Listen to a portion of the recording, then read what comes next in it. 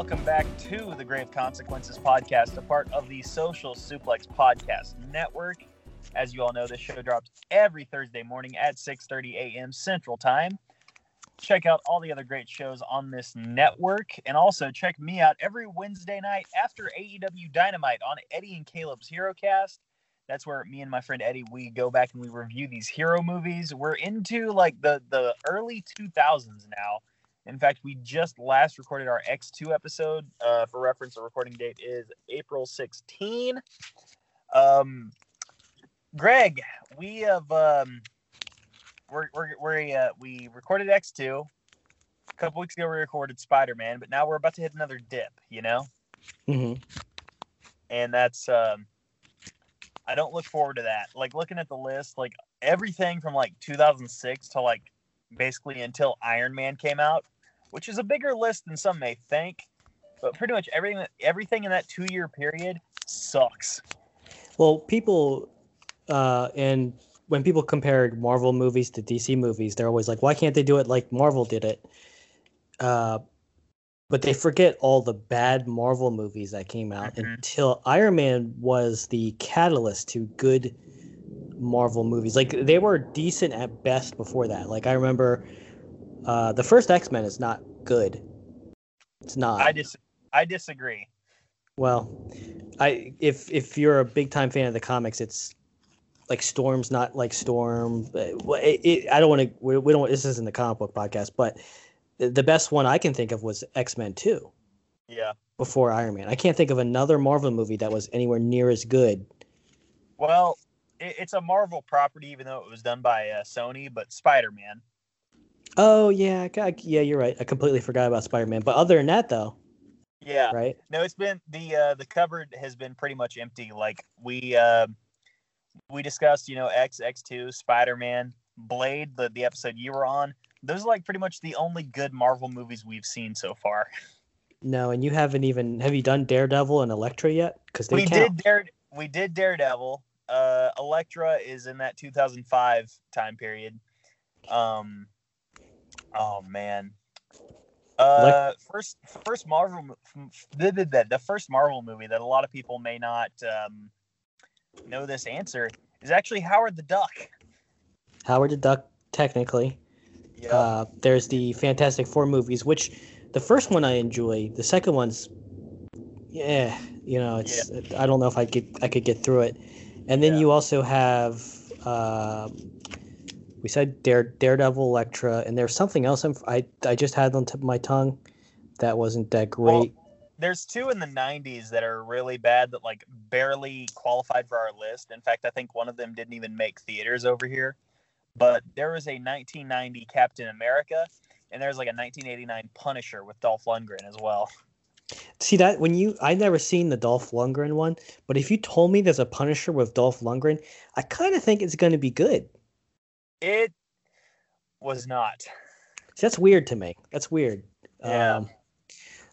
It just seems like it's kind of a slam dunk. But plus, there was a spoiler alert in scene.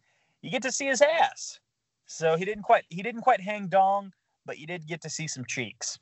When did the Tom Jane Punisher come out? Because that's one of my favorite Marvel movies that people forget about. 2004.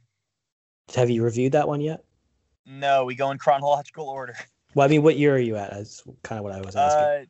2003 right now. Like, I think we've got one more movie in 2003. That would be Hulk.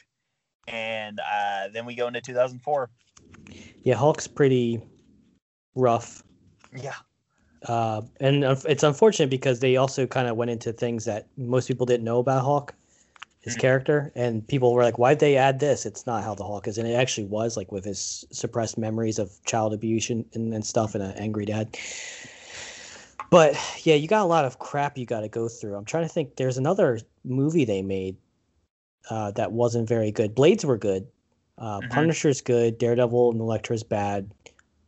X-Men, hit or miss, but X-Men 2 is great. I love X-Men 2. X-Men 3 is a good bad movie. Like it's objectively bad, but I enjoyed it. Yeah.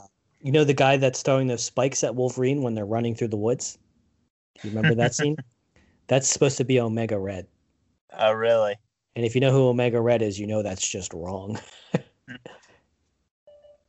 Oh man. So I guess we can get started on season 1, episode 35 of Lucha Underground. I guess. Yeah, I suppose. This man, real quick. They are limping to the finish line. Like really bad. They really are, and it's almost like they want to. It's almost like they have to kill time until Ultima Lucha because this is a long season. I feel like they could have cut these episodes and just gone right into it. Yeah, I feel like for everything else they're gonna do, they could have done the after the Drago and Mil Muertes episode. They could have done one more episode, got all the good shit, and they needed to get in for from between that time period and Ultima Lucha, and been just fine. I think you're right, and I don't think it helps at all that they're trying to shoehorn these feuds that started in the beginning of the season right at the end. Especially like I'm talking about Blue Demon Jr. Like he's gone for like a majority of the season, right? Yeah. And he just comes right at the end. He's in two episodes, then he's gone, then he comes back in like episode 20 whatever. And yeah. And it doesn't work because it only works for people that already know who he is and are invested. But for new fans like me, when at the time and even now, his rivalry with Chavo means nothing to me. Mm-hmm. Even if it does have some authentic ties to a feud between the families and Mexican Lucha Libre. Mm-hmm. They haven't done anything with it. And it's not like he's a spring chicken. He's not going to be doing a lot of cool moves. He's getting older. Yeah. And then he's with Chavo. Yeah. So it's and I guess they're doing it with Tejano, and they're in a way they're making Tejano look great. we'll get into that for sure. But yeah, this episode was titled "Fuel to the Fire." Do you have a subtitle? Alternate title. What was I gonna? I did. I'd have to look at our messages, but I don't know. Oh, I was gonna name it after the Fuel song, "Shimmer" or Hemorrhage. Yeah. I like it. Oh man. What's a good Fuel lyric? Oh man. I can't think of any of their lyrics right now. All that shimmers is sure to fade. There we go. Away in the end. Yes. All right. First thing we see on this show is Pentagon doing some training, and then he's posing and talking to his master, and we only see a shadow, and we hear a distorted voice, and he said, like, I wanted to give you my greatest sacrifice, and you know what? I will give you Ian Hodgkinson. That's what he is. So he's calling Vamp by his real name now. So I gotta be honest. Obviously, I know where this goes. Upon first watch, I had no clue it was gonna go there. Mm-hmm. I kind of called it the first time I watched it. I was like, "Watch this be who I think it is," and not that I'm proud of it. Yeah. But it just seemed like one of the things. I was like, "Watch it be this guy." Yeah, for those that don't know, the master was actually Del Torborg. Do you know who Del Torborg is? No. The Kiss Demon. Oh man, that would have been better. Oh man. So tonight, by the way, Mexican Dubweiser plays us in. Hell of a name, as always. Hell of a name. And tonight we're getting the first ever Atomicos tag team match, and my God, they spent a lot of time building up a match. You know what I'm saying? It's a nothing match that is supposed to be story based, and we'll get to it.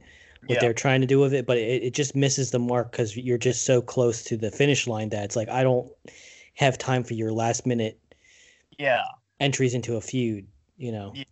This was that main event. We'll talk about it. But the main event was very like the kind of main event you would see on Raw in like the middle of the summer in like the early to mid aughts, Mm-hmm. It was like nothing really on the line. There's no real consequence here. But hey, it's loaded. You know what? You described it better than I did because I didn't want to rag on WWE, but that was kind of the first thing I thought about was just that it's kind of has the names in it, and they're out to beat each other, but there's really nothing, even though there should be. It's one of those things like this match, because Lucha Underground aired at 7 over here, 8 o'clock over there. So like at 9 o'clock Eastern, this match isn't going to matter. But while it's going on, oh cool, you got a lineup. I'd say that's fair. Yeah, I'd agree with that. Yeah.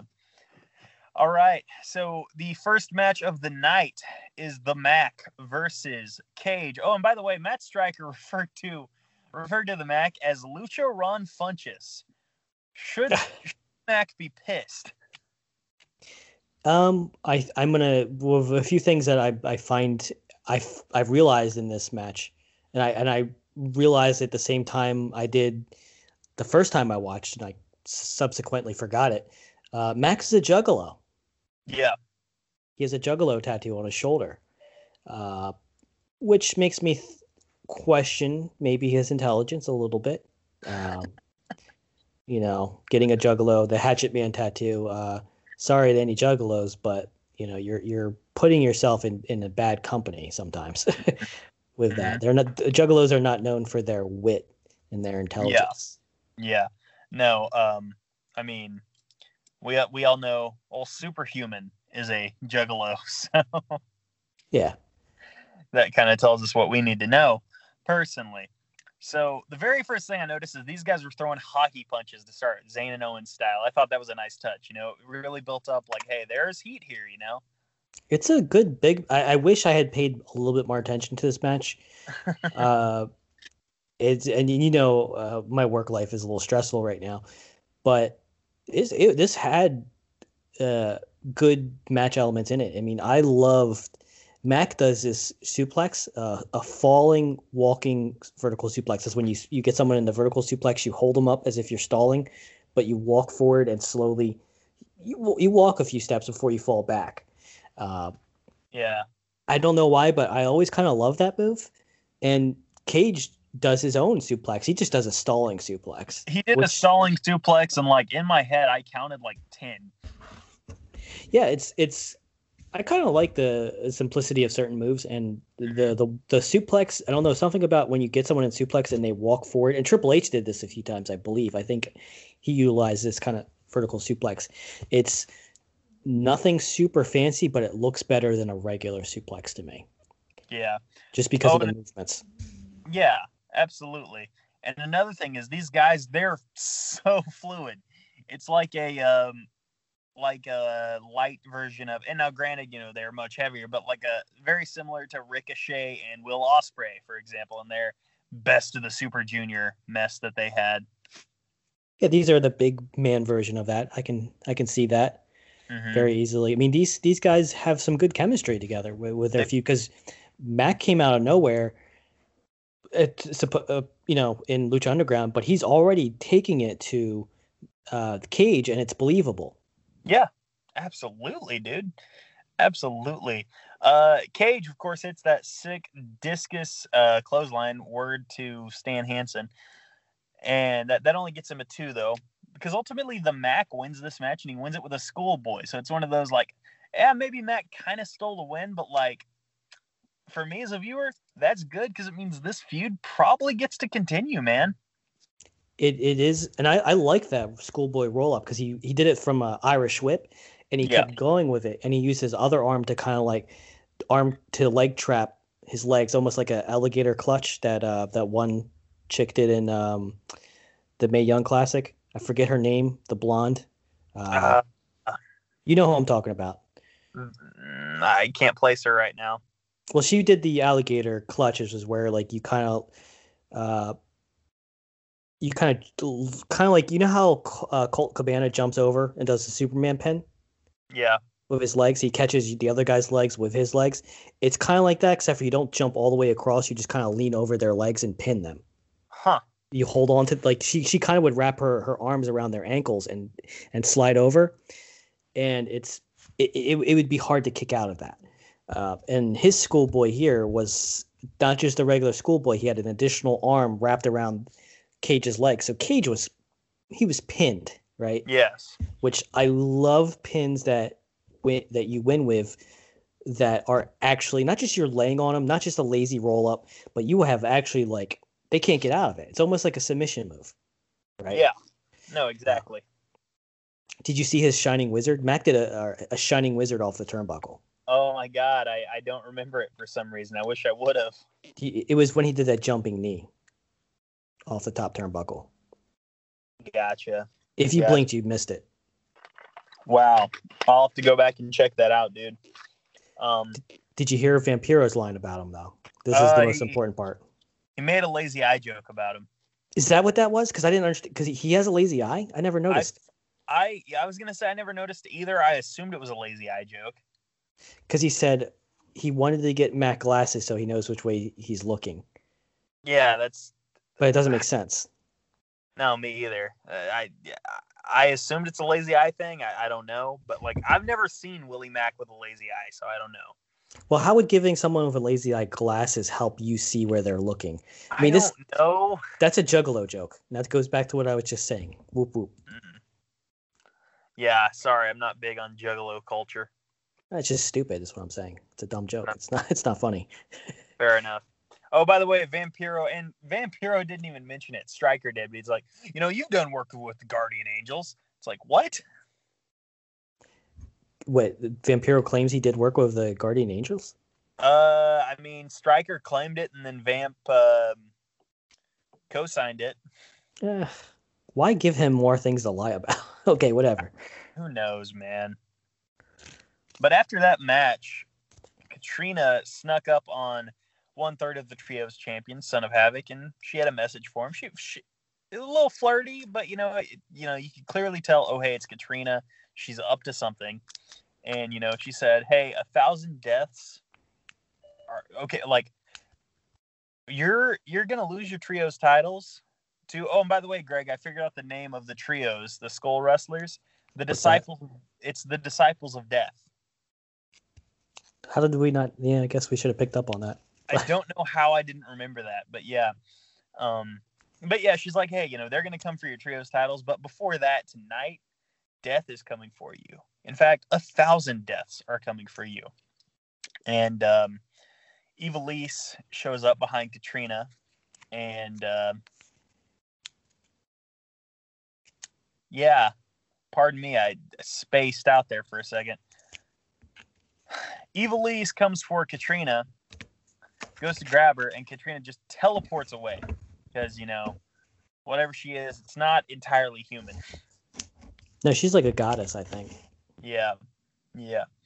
And she teleports away. Lights go out. Lights come back on. Ivelisse and Son of Havoc are in a compromised position when Angelico comes in with his excellent comedic timing and says, "Oh, God, please don't tell me you two are back together." Oh, and they both kind of like scoff at him. They go, "Oh, you." Laugh track. Oh, that's our Angelico. Just audience applause. If they'd done that, that'd have been great. Each other, we can take anything that goes our way. Sorry, that's the Growing Pains theme song. Why I picked that, I'm not sure.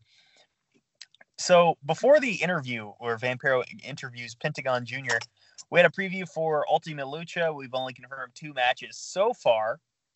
We have confirmed Alberto El Patron versus Johnny Mundo, and we have confirmed for the Lucha Underground Championship will be Prince Puma defending against Mil Muertes. So 2 matches confirmed, but we're going to add more. I think we're going to add at least one more tonight. At least one more tonight, and I think Ultima Lucha is like 2 nights, right? Okay, I was gonna save that until Dario said it on air, but yes. Oh, my bad. It's all good. It's all good, dude. Ultima Lucha is 2 nights. It is 2 parts. So episode 38 and 39 will be Ultima Lucha. So after that preview, we've got Vampiro interviewing Pentagon Jr. and Vampiro before it can even start. And I said it about Superfly 2 weeks ago. Vampiro apologizes to Pentagon like a little cuck bitch. Yeah, and it's not even sincere, really. No, it's clearly not. It's clearly one of those like, oh, I don't want to ruffle your feathers, Pentagon. But I think you suck. But oh my god. I was gonna say though, this is this is like one of my conspiracy theories, like where I say like you can claim that they planned certain things out to make other things look better. Yeah. Like you could say like Vampiro, they orchestrated all the interviews to make it so Vampiro had the last laugh, so they could lead up to this one because this is the best Vampiro interview the whole season because Pentagon puts him in his fucking place.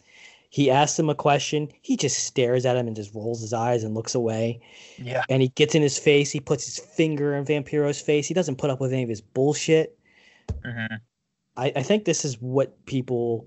This is a main contributing factor to what made people like Vampiro or Pentagon. Because even before this, like there isn't so much going on. Like he does have a great aesthetic. He has a great look. He wants to hurt people. People like violence. But this is when it was like. Not uncomfortable, but you felt the tension. You just have he has the aura of a guy that just he'll fuck Vampiro up, right? Yeah. He exudes that kind of confidence, and I don't know about you, but seeing this the second time, I loved it. Yeah. So you mentioned all those things that Pentagon has that are helping get him over, but one thing you failed to mention, and it's so simple, and it's almost cheating because like anyone can get one and it'll really help out, but like some sort of helpful chant or a catchphrase, like Cero Miedo still is to this day. But like even, and people aren't super big on him in retrospect, but like Ryback was like over with a freaking shoulder twitch and a feed me more, Oh, you're definitely right about that. And the Cero Miedo is a great phrase, and it's a great chant, and it's so crazy that it's so close to No Fear. Mm-hmm. That I remember watching this first time being like, that's never going to get over. That's too close to No Fear. Like the Calvin and Hobbes where he's pissing, the decal on cars you always see where he's pissing on something. I was like, this is too close to that 1990s edgy bullshit. There's no way it's going to get over. I was wrong. Hey, I get it, man. I've been wrong about things before. Pretty rare, but I have been. Yeah, it doesn't happen a lot. Vampiro, the first question he asked, good journalist, he asked, who's the master? And Pentagon didn't answer. And not only did Pentagon not answer, but it's amazing to me because he's wearing the mask, he's wearing the paint and everything. And he doesn't look pissed. He doesn't look intense or anything. He looks to be in thought. And I've never seen Pentagon in thought before. This was a very different Pentagon. Like his energy wasn't, he has more confidence. Mm-hmm. There's a silent killer confidence inside him, which is, you can just feel it. Yeah. He doesn't respect Vampiro at all. Yeah, no, he does not. Not what Vampiro has become, anyway. Because he even says, like, hey, we were so much alike, and now you're just a coward. I love this. Also, Vampiro on his delivery, it sounds really rushed. He's not super great from a script. No, I liked how he I don't know how orchestrated this was, because he could, maybe he was caught off guard with someone not being intimidated with him, because other interviews people are just kind of like being little bitches, frankly, to him, and Pentagon is just, and like I said, they could have orchestrated it, like we're like, hey, this interview's got to go differently. Yeah. Vamp, you can't bury this dude. He has to be the one that you get over. And maybe his instincts, maybe that fought against his instincts to get himself over so much that he maybe was a little frazzled. Okay, Vampiro claimed to be a 32-time world champion. Where? Who knows? And maybe he's using world in that, like, well, I won the World Television Championship, and I won the World U.S. Championship, and the World whatever Championship. Who knows, man? Yeah, I don't know if I don't think he won a lot of titles in WCW. Yeah, maybe he just won a bunch. Maybe he won like the AAA equivalent of the 24/7 title a bunch of times. 31 times. Oh, and then the interview is about to end, and Pentagon basically reiterates the Vampiro is a coward. They get nose to nose, and Pentagon leaves unscathed, untouched. And Pentagon is, we always say it, man. I'd love to see him used even more in AEW. Yeah, absolutely. So next up, we had Mil Muertes versus Son of Havoc. And the first thing I noticed is that the trio's champions, at least 2/3 of them, being Ivelisse and Son of Havoc, are very over. Yeah, this is at the highlight of their trios grouping. They're all over, even Ivelisse, despite her best efforts. Yes. And I would love to give a rant about her in AEW. Let me ask you, because apparently she got released because AEW mistreated her. I would like to get your thoughts on that real quick. Oh, well, I've found out through on Reddit. I posted in the group chat that people that had gotten past the paywall for I don't know which Sean. Yeah, she just didn't get along. She had beef with the agents and the bookers and the backstage talent. Like she just wasn't getting along with people. Of course she wasn't. And if you saw her match against Thunder Rosa, which is very weird, because have we already told the audience that Thunder Rosa will be in Lucha Underground? I think so, but yeah, guys, like we're gonna see an Ivelisse and Thunder Rosa match on this show. And there's no known beef between them that I can think of. Thunder Rosa seems like she gets along with she kind of blew up the women's division at AEW a little bit. Like people are talking. A little bit, yes. And she had matches with a lot of people and they liked her. And her and Britt Baker, I love that match. And Ivelisse has not done that. Yeah, no. So I was feeling bad for Diamante because I didn't want her to be kind of like lumped in with Ivelisse. And at this point, Ivelisse, I don't know what to say about her. She has nowhere to go. Really. Yeah, I mean, maybe Impact would sign her, but I don't think they will. One thing I noticed, and obviously, like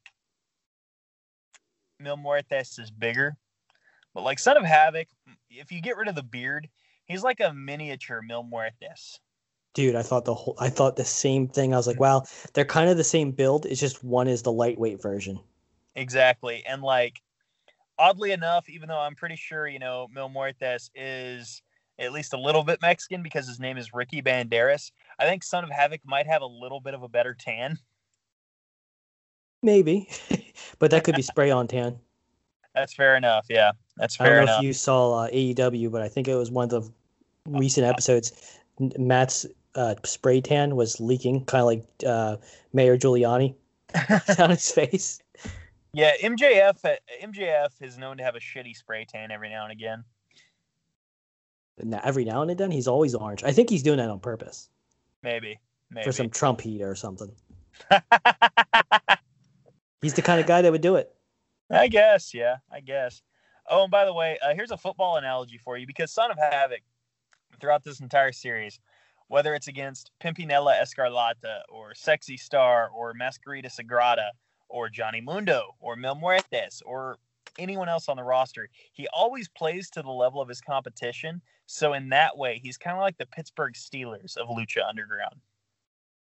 He definitely is someone that rises to the level of his opponents. He rises and he falls to the level of his opponents. That's the thing. Yeah, it's crazy that Ivelisse got to AEW before he did. Yeah, I've said it before, like, and Young Boy pointed it out. It's like, yeah, like he's older, he's like shorter than short, he's full of gray hair. Like, I get why a TV company wouldn't want to sign him, but he's so talented. They have Billy Gunn. If nothing else, like they have Sting. Sign Matt Cross to be like a producer, like, because he can be an asset for sure.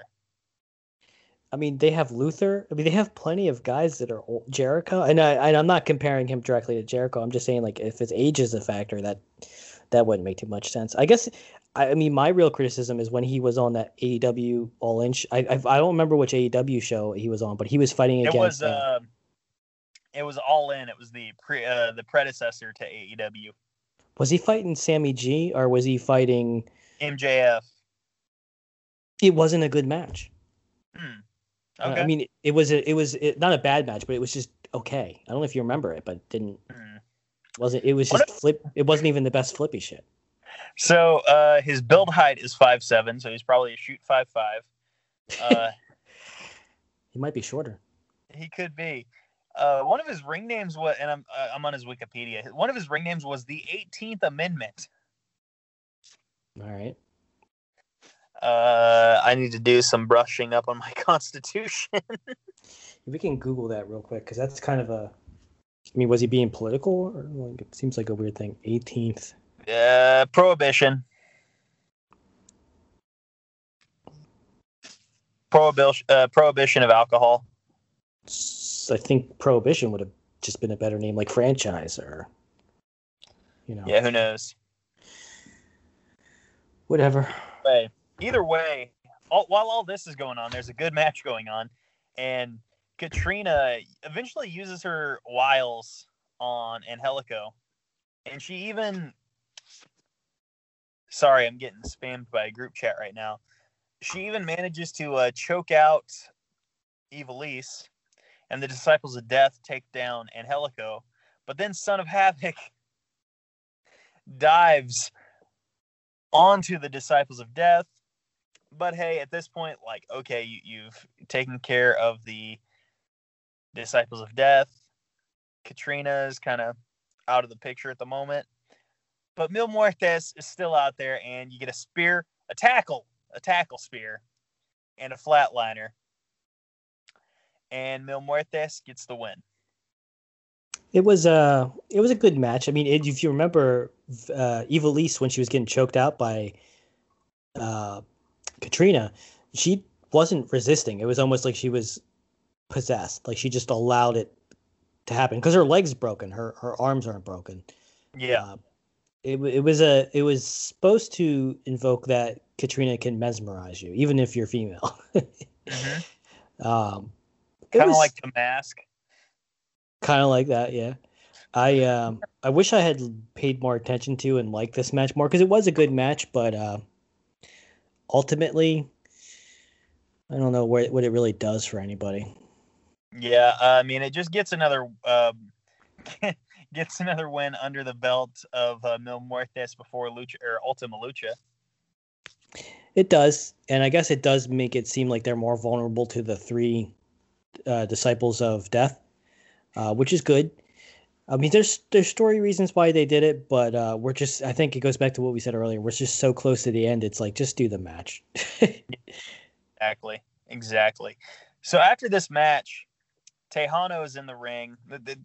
This is after commercial, by the way. Tejano doesn't just like come out to the ring when Mil Muertes is out there. He's not crazy.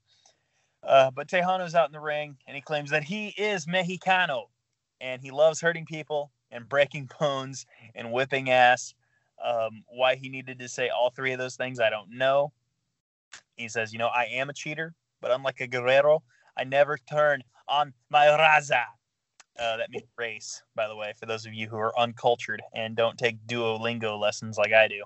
So he's racist, one. But before that, he says that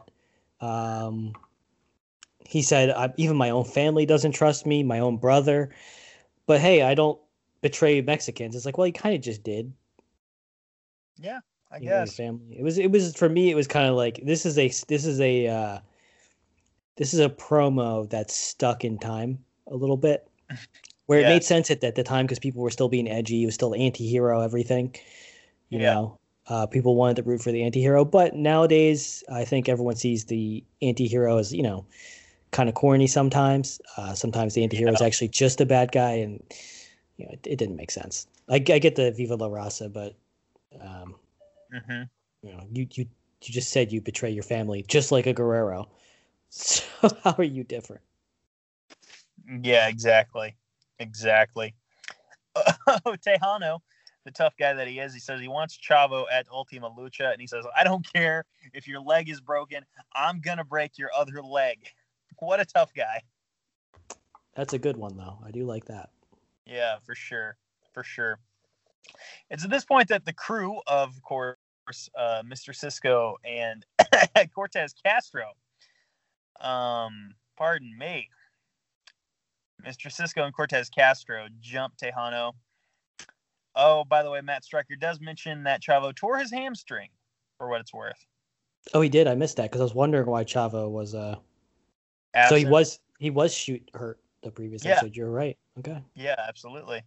Wow. And while the beatdown is going on, Blue Demon Jr. comes in and makes a run in and makes the save for Tejano. But then, this was really bad. They could have edited this. They tipped their hand really early. Mr. Cisco grabs a chair and then passes it in the ring. Okay, logically, why would anyone give a chair to a guy they expect wants to beat them up? That doesn't make any sense at all. Do you have a second point, or were you? Oh, no. The point being that, yeah, of course, he passes the chair to Blue Demon, and Blue Demon uses it on Tejano. Yeah, I guess I didn't notice that because I was already not invested in the story, and I already knew it was going to happen. I don't know, man. I can't really get invested in this story. Yeah, it's yeah, it's not good. It's not good. Oh my gosh. I mean, when Tejano's the best part of your feud. Yeah, Come exactly. On. At one point, and it's when Blue Demon is hitting Tejano with the chair, and a loud fan near the ring mic says, "What the hell, man?" They got some good. Do you think maybe they spliced some of that in? Because I think sometimes it's too perfect. I think so. Yeah, I think so. But yeah, chair shots, kendo stick shots, and Blue Demon says, "You're not Mexico. I am Mexico." Or pardon me, Yo soy Mexico, as it were. And it's such a sudden feud over such a small. Well, it's slight, bro. Like, I don't want to be look. I don't want to let the genie out of the bottle. Show the man behind the curtain. But, like, it's clearly one of those cases of they were going to go Chavo Tejano, and then Chavo got hurt. I can see that. Yeah. Yeah, you're right. So it looks like, because Blue Demon lays down the challenge, he says, you know what? Blue Demon Jr. versus Tejano at Ultima Lucha. So now we've got 3 matches for Ultima Lucha. And now we've got our main event, and boy, oh boy, this one was star-studded for the most part. We've got the Technicos of Alberto El Patron, Sexy Star, Aerostar, and Drago versus the Rudos of Johnny Mundo, Hernandez, Jack Evans, and Superfly. I like how you added Superfly. That's how I feel. That's and by the way, Berto slapped the shit out of Jack Evans. He did. I feel bad for Jack. I mean, maybe he agreed to that. But I wouldn't have wanted to take that slap. Dude, I'm going to be straight up honest with you, bro. I stopped taking notes after the interview with Pentagon because everything after that was just like, Yep. No, you're absolutely right. We were talking about this, and we were talking about if this is RLPW, which line of pro wrestling. It's not. I fucking hope it's not, because this is terrible. No, it's not, because it wasn't good enough. Like, RLPW has to, like, I don't know if you remember the GIF that was put in the group chat, but the it was the springboard Toxic Rana guy springboarded backwards onto a guy and did a poison Rana. It was a corkscrew. He did a corkscrew spin too. So it has to be Ospreay, Phoenix, or Ricochet levels of flippy. Yeah. This didn't have that. Even, I think this might have been the match where Aerostar did that stupid thing that took forever. I think I complained about it. Bruh, yeah, it was too much. Dude, there was like at one point, there was like 20 seconds of dudes basing. Yeah, and just waiting. There was this one moment where Jack Evans had to sit there and stare at Aerostar it was just too much. Like, this isn't, I don't think Rich would like this match. And this isn't a match I would expect him to even get through, because it's the editing was bad. Drago was, I think it was Drago. There was a few people that were having trouble being on the same page of others. It was a little janky. The editing was bad, I think. And there's no good. I mean, there's moves in there, but there's nothing extraordinary about any of the moves done. Even the ones that we're talking about of Aerostar, who normally does. I like Aerostar flippy stuff. It's like some of the few flippy stuff, but it was just too much. It was too much waiting around by someone else waiting to catch him. It wasn't even great. I think the best thing he did was the plank splash he does that I like. Yeah. It's so funny to me that like they do all these spots and shit, and Johnny even hits fin de mundo on Alberto, and the finish comes when Johnny gets a roll up on Sexy Star. He grabbed her panties too to do it. Yeah. I don't know if you noticed that. I did notice that, but yeah, no, it's they do all this high divey flippy bullshit, and then they end it with a roll through. What? Yeah, that kind of takes it away from me too, because I would like it if they would go back to where you can actually get hurt doing, like, it's actually a risk. There's no risk in doing flippy shit besides the real world. But in kayfabe, there's really no risk. Like, yeah, you're both winded, you're both on the floor, but it'd be great if they started incorporating, like, hey, this guy did a dive and now he's out of the match. Yeah, right? He hurt himself. But having said that, like, all this match was trying to do was Patron chasing Johnny Mundo running away. It's just, for me, I don't care about chicken shit heels, bro. I don't know about you, but it doesn't build heat for me. I mean, in certain contexts, chicken shit heels can do it for me, but sometimes. But Mundo's never been a chicken shit heel. No. Is he really afraid of Patron? He's already fought him. Yeah. Yeah. Right. Exactly. You know what I mean? Like, what's Patron gonna do? Throw his head through a window? Well, he's done that to Patron. Like, I mean, what? It to me, it didn't make sense. Like, I'll give you a New Japan. Like, Jay White's a chicken shit heel, right? Yeah. But he's still gonna fight them. He's not. He'll run away till he has the advantage. Like, it's cowardly, but there's a strategy involved. Mundo was just running away the whole time. He steals a pin. He runs away again. You've built Alberto up enough. He doesn't need to look any more stronger. He doesn't. Yeah. I mean, do you feel like this was needed to make Patron look stronger? It made Mundo look weaker, which I think was a mistake. Right? Yeah, I don't know. I mean, it's an abrupt change to a chicken shit heel, and it's like you could have gradually have done that. That would have been fine, but this is kind of abrupt. Yeah. Oh, and two more things real quick. Vampiro, being as dated as he is, he references Lou Gehrig at one point in time, and also Matt Stryker implies that Marty Elias slowed down the count when Hernandez had Aerostar pinned. I didn't even notice. Yeah. Which ultimately didn't matter because the Rudos ended up winning the match. And, the Rudos are celebrating. We're getting the post-show recap. They're running credits like, oh, my God, the show's over. That really fucking sucked. When all of a sudden, okay, the camera shot, pardon me, gets a little tighter than usual. Not too tight, but a little tighter than usual. Pentagon comes out of nowhere. Thrust kick. Roundhouse kick, rather. Right to Ian Hodgkinson, as it were. And Ian then gets hit with a chair multiple times over the back. Pentagon says he's going to dedicate this sacrifice to his master. And this man... okay, and initially this was like the first time I saw it, this was really cool. And it was still pretty cool the second time, but one thing that did kind of take a few points down is that the drum was labeled gasoline.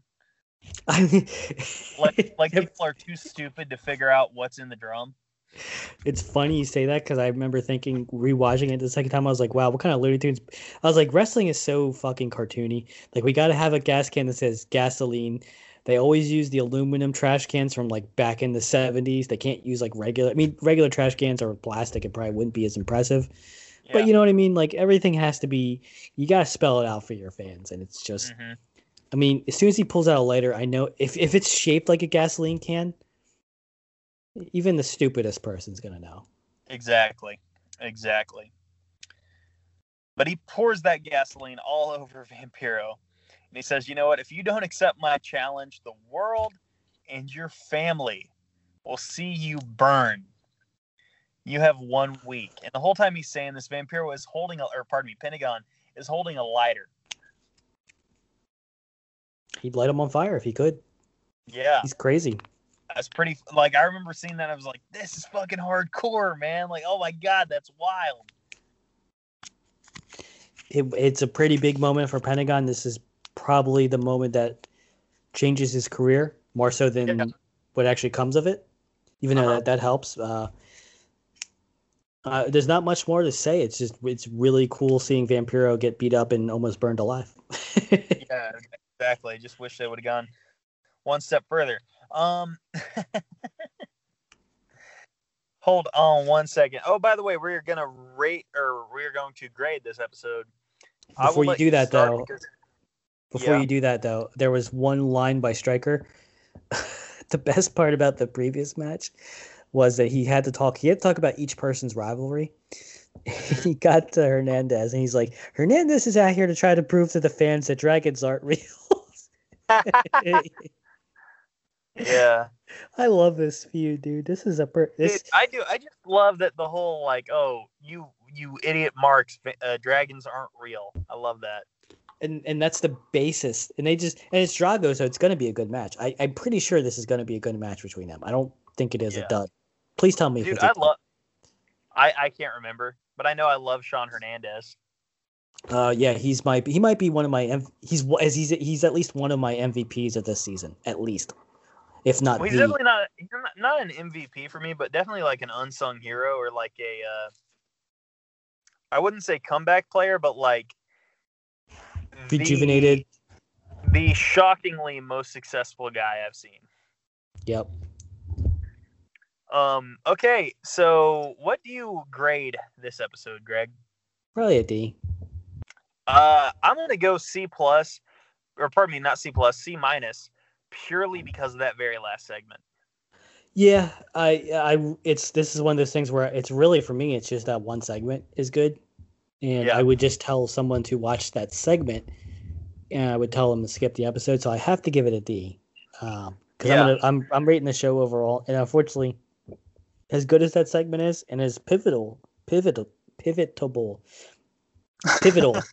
it is for Pentagon's career, it's just the rest of the show is it's nothing, frankly. No, it's not. It's less than nothing. It's very bad. Okay, so folks, that was episode 35 of the Grave Consequences podcast. Remember, check us out every Thursday morning, 6:30 a.m. on the Social Suplex Podcast Network.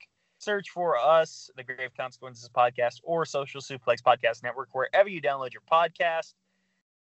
If you listen on Apple Podcasts, please rate, review, and subscribe. Give us those 5 stars. Give us more if you can. That'd be awesome. We have several other shows on the Social Suplex Podcast Network as well. None as great as ours, of course, but still very good. Still very good. First off, we've got 8-Bit Suplex that is hosted by Heel Josh number 2, Josh McLaughlin, and Shooter Santos, Sandy Gaviria. That is Impact Wrestling and video game based. And by the way, Impact Rebellion coming up into the month, I think will drop before that pay-per-view will drop before this episode, if I'm not mistaken. But Mauro Ranallo is going to be on commentary for that pay-per-view. I saw that. That's pretty cool. Yeah, I don't know if it's just for the world title match or for the entire show, but either way, that's still pretty cool. I think it's for just that title match, because that's how the graphic looked to me. It said for the title match, Mauro. That's fair enough. Hopefully I'm wrong. I mean, I'm not a huge Mauro Ranallo fan, but it is pretty cool that they got him to do that. I just hope he got rid of his bob, because he grew his hair out and it looked really bad. Yeah, it looked like the kind of haircut someone that has depression would get eventually. Oh, gee, now I feel bad. Well, yeah, I mean, it's COVID. So it was a COVID haircut, I think. In that he didn't get his haircut in forever. But and I mean like emo kind of haircut. Yeah. Okay. Oh crap, he made me lose my train of thought. Oh, I like Mauro, but sometimes he is very corny. Mm-hmm. Absolutely. So if you like AEW, All Elite Wrestling, and content based on that program, you can check out All Things Elite, hosted by Floyd Johnson Jr. and Austin Summerwitz. Of course, Grave Consequences. You're listening to that right now. If you want to listen to some fellas talk about great matches in wrestling, listen to Great Match Generator, hosted by DJ Cooks and his gaggle of friends. You know, that's a good time. Grown Men Watch This Shit. That is independent wrestling based. That is hosted by Chris Thangs and James Vanderbeek of Angus fame. We've also got. Do you remember Angus, by the way? From AC/DC? No, not Angus Young. Oh, didn't know. The kid who wore the purple suit to the dance or whatever. In what? In the movie Angus. Oh no, I've never seen this movie. James Van Der Beek was a bully, and I think what's his name? Not Turtle, but Eric, I guess, from I guess he went by E in Entourage. Oh, when does this movie? When did this movie come out? This crazy. Is like mid-90s, dude. Mid-90s, and I think Kathy Bates was his mom. Bro, I don't remember this movie at all. Yeah, it's one of the unsung heroes of the James Van Der Beek filmography, right up there with Jay and Silent Bob Strike Back. If you want New Japan Pro Wrestling based programming, you can listen to Keeping It Strong Style, hosted by the boss Jeremy Donovan and the young boy Josh Smith. Of course, the original show here on the network, the very first show, we've got One Nation Radio, that is WWE, AEW, politics, sports, life-based programming, hosted by Rich Latta and James Boyd. Last, definitely not least, if you want to listen to AEW, WWE, just wrestling in general content covered by people with an international flair, you can listen to the Ricky and Clive Wrestling Show, hosted by two men who use pseudonyms known as Ricky and Clive. That is the entire catalog of the network. I did a pretty good job this week, didn't I, Greg? Yeah, I think so. I'd say so. Thanks, pal. Thanks. It means a lot. Even if you said no, I was going to be like, oh, he's full of shit. It'd been funnier if you still said it. I'm like, oh, fuck you. You're full of shit. Yeah. So, real quick, and obviously a lot can change in 2 years, but we've discussed before. We've talked Dojo Pro. We've talked Wrestling Society X, Ring Warriors, WWE's ECW. What are some other, and I know we got to get out of here pretty soon, but what are some other, shows we could talk about once this runs its course, Yeah, I think overall, I think I would like, I don't know how many people are actually listening to this podcast, but I'd be genuinely interested in people's opinions, feedback. Like, even if it's like, oh, Maserati sucks, I hate him, he's grating, he's the worst thing to ever exist, and I hope all the bad things in life happen to him and only him. I still want to kind of hear it because, there might be some constructive criticism in there. But I genuinely am curious what other people think of the show. Yeah. Because if there is something constructively we could change to make it better, I'm obviously on board to do that. Send all your hate tweets to @xmaserati and @IamCalebB. Please. Yeah, absolutely. Oh, by the way, GC_cast is the name for the podcast account, but I think I've tweeted from there twice. So good luck, I guess. Yeah, I don't think we're gonna. I mean, there's been times. Maybe you can give me the login because there are some times when I want to tweet stuff out just from that identity, just in the realm of stuff we talk about. Yeah, absolutely. Man, what do you think the chances are we can get? Who's that? Oh, who did I say was going to be the third mic? She just got released, man. Chelsea Green. Yes. Oh my God, I'd love to have her on the show. She's great. That'd be great. We could only use her in season 4, but that'd be great. Yeah. Well, what happened? Did she ever have a match in NXT? She had a couple. Yeah. Just a couple. That's all they did with her. She had a cup of coffee, man. Dude, she's money. Yeah. Even though she says some things that aren't accurate about New Japan at one point, she's money. I could see her in AEW, but she probably will end up in AEW. Yeah, go off. Well, I mean, just where else is she gonna go? She's gonna go to Impact. She's a little too good for Impact. Her boyfriend works there, or her fiance works. Who's her fiance? It's Ryder. She's not allowed on the show anymore. Well, okay. On that note, folks, thank you for listening. And as always, I want you to remember, if you ever find yourself... I'm serious. She's done. If you ever find yourself engaged to Matt Cardona, just remember, as far as coming on this show goes, there will only be grave consequences.